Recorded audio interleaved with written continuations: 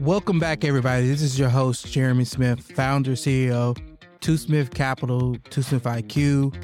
Today on the cool office hours of Coffee and Capital, we're really going to break down how SBA 7A funds are used for debt refis or debt restructures.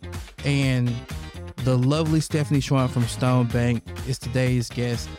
She's a veteran in the field. She's good at it.